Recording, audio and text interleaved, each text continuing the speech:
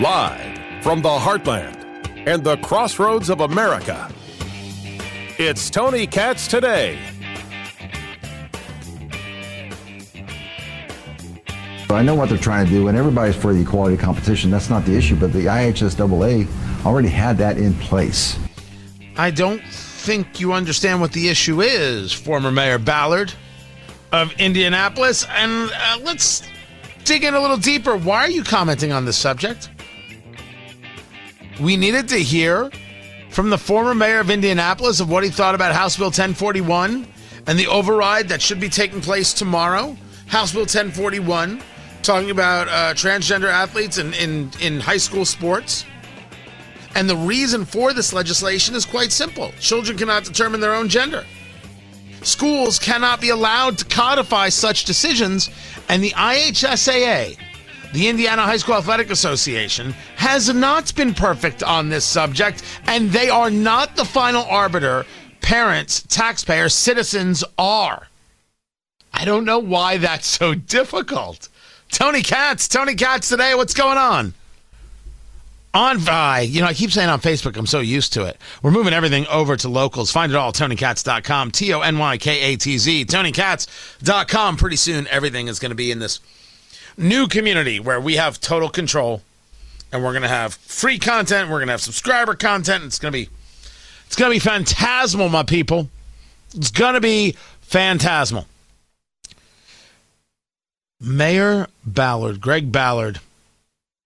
I was very surprised to hear his name. He's in town for the Indy 500, which, by the way, can we discuss the speed, people? Holy McSpeed of the Indy 500. I'll get into that. But he wants to comment on the idea of 1041 and says that we should be having legislation to stop boys saying they're girls and participating in sports is unnecessary. Unfortunately, I think they're probably going to override the veto. I hope that they don't, but because this was an unnecessary bill. I'd love his thoughts on unnecessary, and he gave a little bit of that here. The IHSAA has been on top of this for years. There's no precipitating incident whatsoever. There seems to be a law that's made up. And then he followed up here. Passing a law, an unnecessary law. That's not what Republicans are supposed to do, who profess to be for limited government, which I am for also. And I just don't understand why they're doing this. It's an interesting 1-2 punch, and one that I'd like to break down for you, because the former mayor misses greatly in his approach and forgets the very concept of conservatism in wanting to conserve certain values. I won't disagree that the idea of there ought to be a law is not a very conservative principle. But there ought to be a standard, and boundaries and rules is very much a conservative principle, one that I stand behind, one that makes it clear to me why I'm a conservative. Standards matter. It's not that things don't change and don't morph, but they don't go by whim. They don't go by mob. They go over time. Over time is what is needed, because that's how culture is built, over time. And you may argue that's not fast enough, and I'll argue to you that's the point. The point is you don't do anything with too much speed. You take your time. People get comfortable, and they build, and they go, and they grow. So when he talks about the IHSAA... The IHSAA has been on top of this for years. There's no precipitating incident whatsoever. There seems to be a law that's made up. I don't know what precipitating incident you want, although the IHSAA has said that they have granted at least one waiver before that allows someone to play in a sport that is not of their gender. So there's a problem. Secondly, there was nothing that required an IHSAA to begin with. Wait a second. You could survive without an IHSAA. You couldn't, two schools couldn't figure out how to play each other in football? Come on. Of course they could. I would argue they had done it before an IHSAA. that there's nothing precipitating it, meaning you feel that there was no need for it. Well, that's a very interesting point of view. I would argue there are a lot of things happening nationwide that clearly show a need for it, including a level of wokeness in schools that is downright horrific, including these trending moves across the country that are flat out dangerous. It is obvious to anybody who is paying attention that there is a desire amongst far too many to indoctrinate kids into this idea of being another gender, pushing them into it, cultivating it. It's not just me talking about it, and I'll get to that in a second. You're for limited government? Passing a law, an unnecessary law. That's not what Republicans are supposed to do, who profess to be for limited government, which I am for also. And I just don't understand why they're doing this. Because children can't decide their own gender and children have to be protected. Of course you understand why they're doing this. Unless you really don't, in which case nobody's had this conversation with you, in which case I wonder why you're now speaking about it to news outlets as if somehow you've got a totality of the knowledge. I must admit, I don't know why it is that Mayor Ballard is having this conversation. It bothers me just because of the oppressive nature of it, because it's completely unnecessary. The oppressive nature comes from the other side, and this is where the divide is.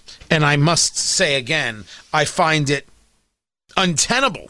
Is that the right word? Or I just find it blank and gross that someone would think that it's oppressive to tell a boy who says they're a girl, you can't play in girl sports. And yet it's fine to tell a girl she can't play in girl sports. That's messed up. That's the oppressive part. That's the part I oppose. Boy makes a decision, a choice for themselves. You tell me I'm not supposed to get involved? Okay, I don't get involved. But now that choice is supposed to impact a girl who just wants to play volleyball or swim or do track or whatever else. And she's just supposed to lay back and take it.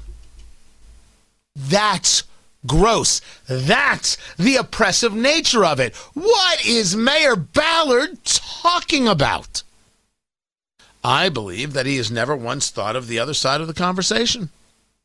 He has never once asked himself, who else is oppressed here? And why does somebody's decision get to oppress these girls? Why are these girls supposed to just take punch after punch after punch to the face? And when they don't want to take it, they're called bigots. They're not bigots.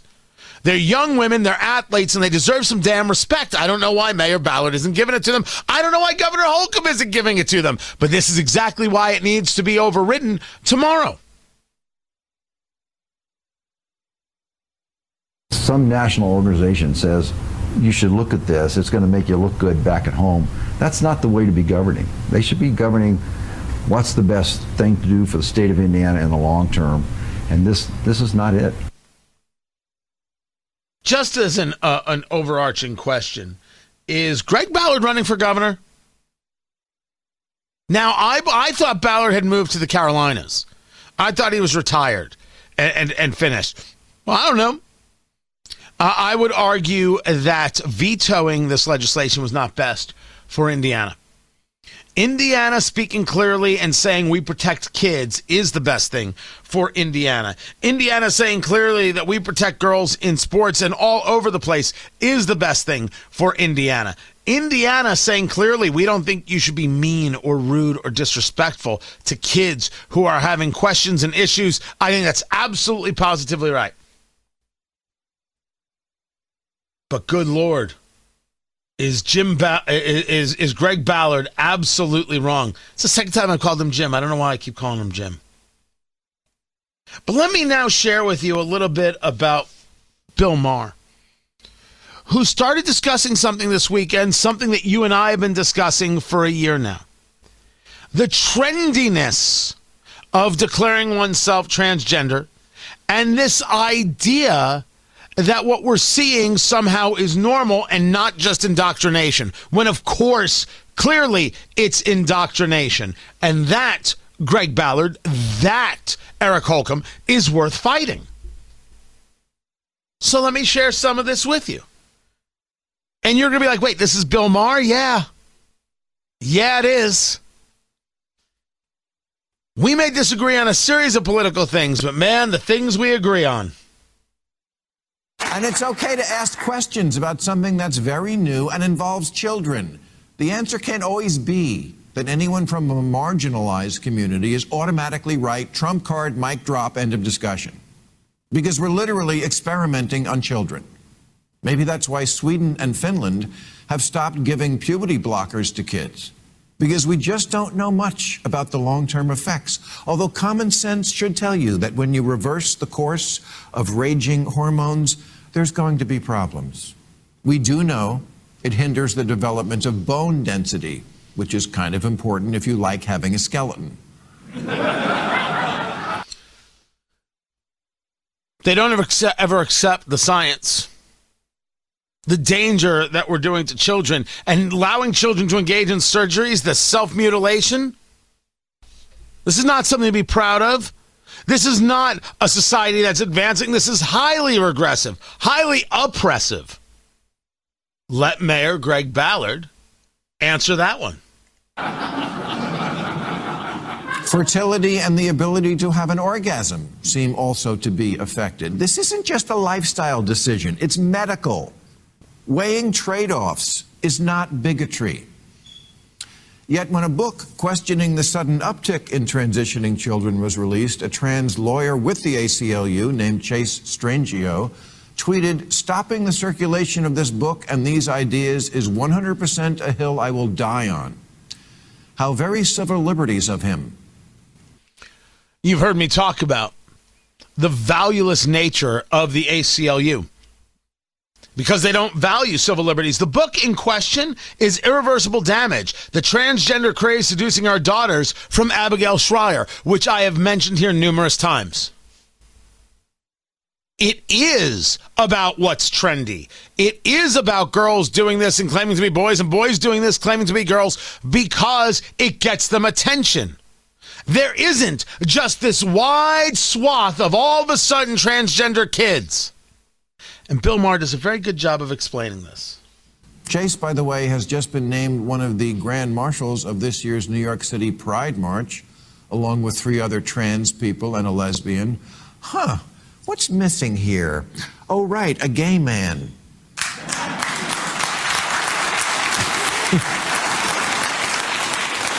That's where we are now. Gay men aren't hip enough for the gay pride parade. Compared to trans, gay is practically cis, and cis is practically Mormon.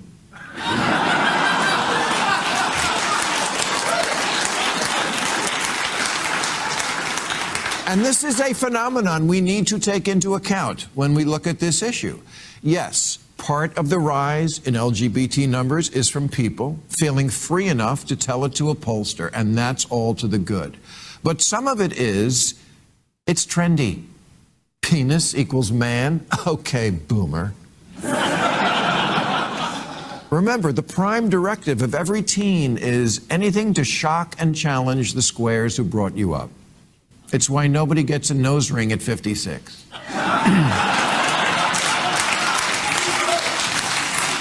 Yes, you find yourself agreeing with Bill Maher.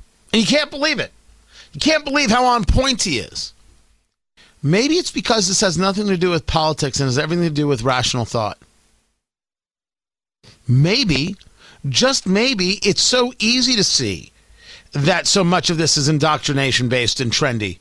And it's so amazing to watch the people who want to destroy you for questioning any part of it because this fetish is their desire. And it is a fetish. I'm not talking about kids who have confusion. I'm talking about adults who want to push them into it.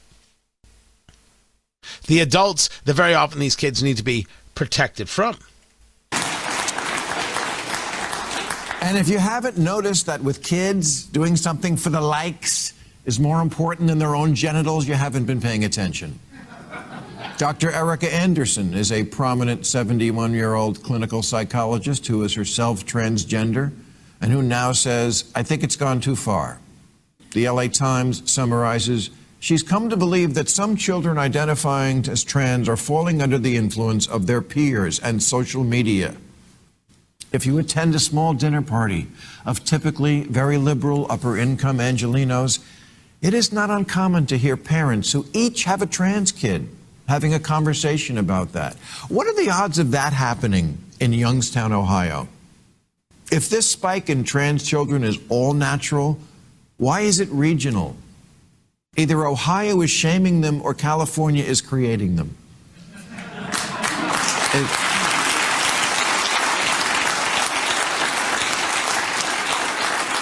It's like that day we suddenly all needed bottled water all the time. If we can't admit that in certain enclaves there is some level of trendiness to the idea of being anything other than straight, then this is not a serious science-based discussion. It's a blow being struck in the culture wars using children as cannon fodder. And I don't think children should be used as cannon fodder. And this is why Greg Ballard is wrong. And this is why Eric Holcomb is wrong. And this is why the General Assembly should override the veto of House Bill 1041 and make it the law of the land, or the law of Indiana. More and more people speaking openly and freely about the problems that we're seeing is better. The kids, they should be treated well and protected very often from themselves. I've got more. I'm Tony Katz.